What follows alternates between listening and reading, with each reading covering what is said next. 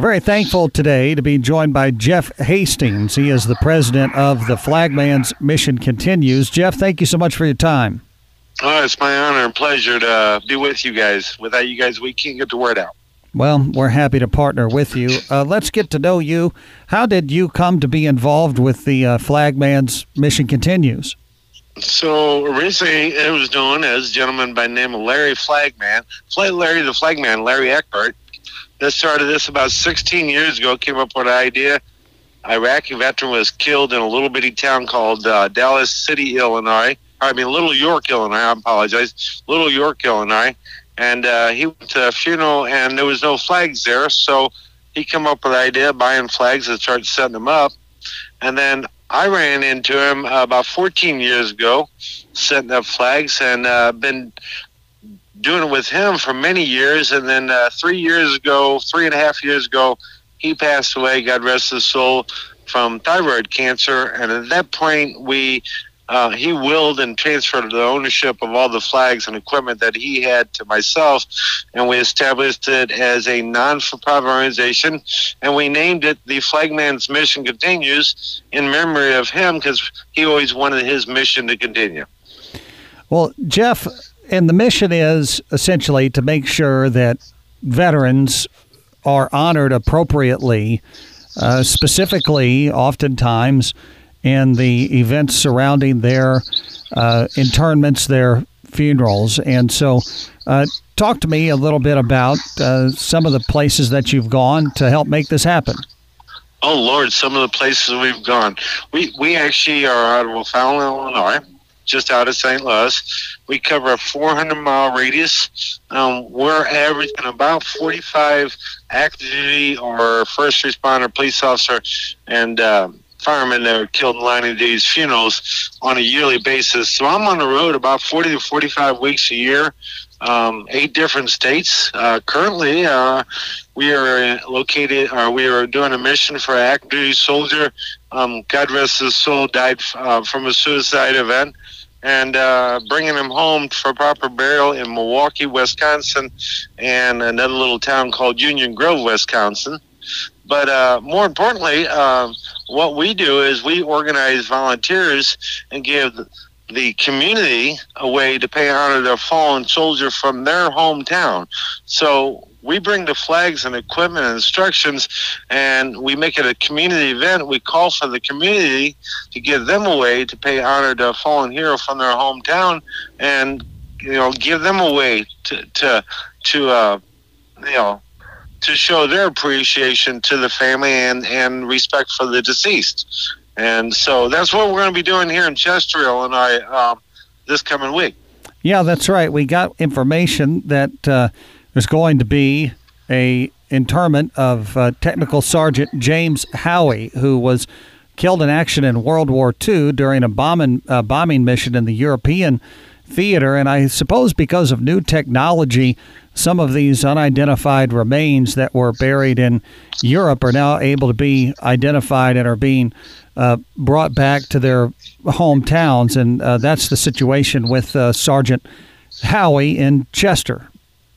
Correct. And what it is this organization, Department of Defense organization called DPAA, Department of POW/MIA accounting agencies, and as you said, through new DNA technology and their ability to better identify remains, they'll actually be able to identify remains that they weren't able to identify, even 10 years ago. But through the new technology, they can cross-reference, and they cross-reference through 3 different sources to make sure that the remains are definitely identified without, any doubt in their mind that they are the right remains. And then they reach out to the family who have donated their DNA samples because a family member, it might be a niece or nephew, a great niece or nephew, something that donated their DNA sample because they remembered grandma and grandpa or someone in the family talking about a member of their family that was never brought home and was missing in action for 50, 60, 70, 90 years. And now through technology, DPAA is able to do that. And just in our operating area, 400-mile radius around St. Louis, we're bringing about 12 to 14 of them home on a yearly basis now, whether it be from the USS Oklahoma or from Germany or Vietnam or Korea, just multitudes of them. And, the family is so appreciative that they finally get some closure on a piece of history that's never been closed for 50, 60, 70, 80, 90 years. Even some soldiers that died at Pearl Harbor, when Pearl Harbor was bombed, they're bringing them home. And so that's the case here. This was a soldier that was buried, went down in an aircraft crash and was buried in Germany, basically as an unknown missing in action. And now DPAA has worked with other countries to exhume them remains and identify them and connect them with DNA samples given from later generations of the family and bring them home for proper burial if the family wants them brought home. So in this case, in Chester, Illinois, the remains were brought into St. Louis last week and then escorted to Chester. And then on this Saturday, them remains will be escorted to St. Mary's Catholic Cemetery there in Chester for proper burial back in his hometown. And what we're looking for is the community to come together and help, pay honor to this fallen hero that's been missing for many, many years. And a way of doing that is to meet us and help us set up flags. We're gonna set up flags at St. Mary's Catholic Cemetery there in Chester at 5 p.m. on this Friday, 5 p.m. this Friday. So just meet us at the St. Mary's Catholic Cemetery, and we'll have all the tools and instructions. And we're going to bring 600 flags, and the more volunteers we have, the more flags we're going to set up.